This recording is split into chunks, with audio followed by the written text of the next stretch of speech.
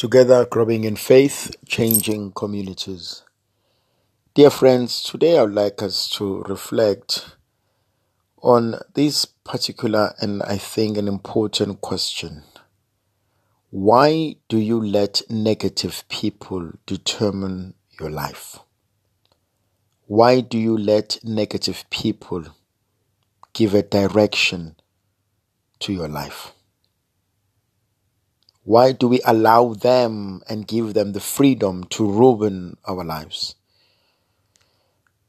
I have come to a greater realization in life that each and every one of us has been given a purpose and a plan in life.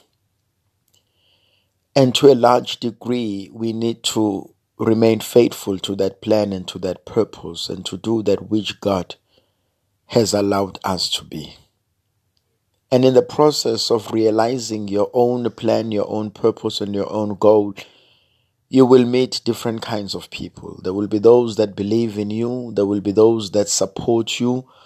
There will be those that stand by you. And there will be those that will give you a benefit of the doubt. But above all, there will be those that can see the goodness and the greatness that lies within you. But there will also be negative people. And people can be negative for many reasons. Some can be negative because they themselves have tried whatever you are trying to do. Some may be negative because in trying whatever you are trying to do, they failed. Some may be negative because they do not necessarily like what the Lord has done and continue to do in your own life. It's not necessarily what you are doing there and there, but it's what the Lord has been doing in your own life. So this negativity is rooted in the past. Some people see themselves in you, and in seeing themselves in you, they see what they could have been, but because of their own doings, they are not that. And some people will fight you for whatever reason that they do. You know, Albert Einstein once said very powerful words when he says, a fish, if you judge it by its ability to climb a tree, it will always think and know of itself as stupid and foolish. And it is so much true. And at times we need to have the ability to rise above negativity. We need to have the ability to keep soldiering on, to keep doing that which we know we ought to do. Because after all in life, it is the purpose that God has given in us that we need to remain faithful to it. It is our vocation in life.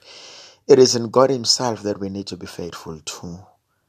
And so if you think that people do not like you or people do not necessarily agree with what you do or who you are and what you say, well, they didn't agree with Jesus Christ. You know that. Many people disagreed with Him, and yet He was the Savior of the world. And we don't necessarily have to live by what people agree with or not. So long as in our own lives we think we are faithful to the vocation and the plan that God has given us, then we can go on with life. And so we need to accept human nature, that we are not always the same and we are not always going to agree with certain things. And so let's find courage in ourselves. Let's find courage in doing that which we know has to be done.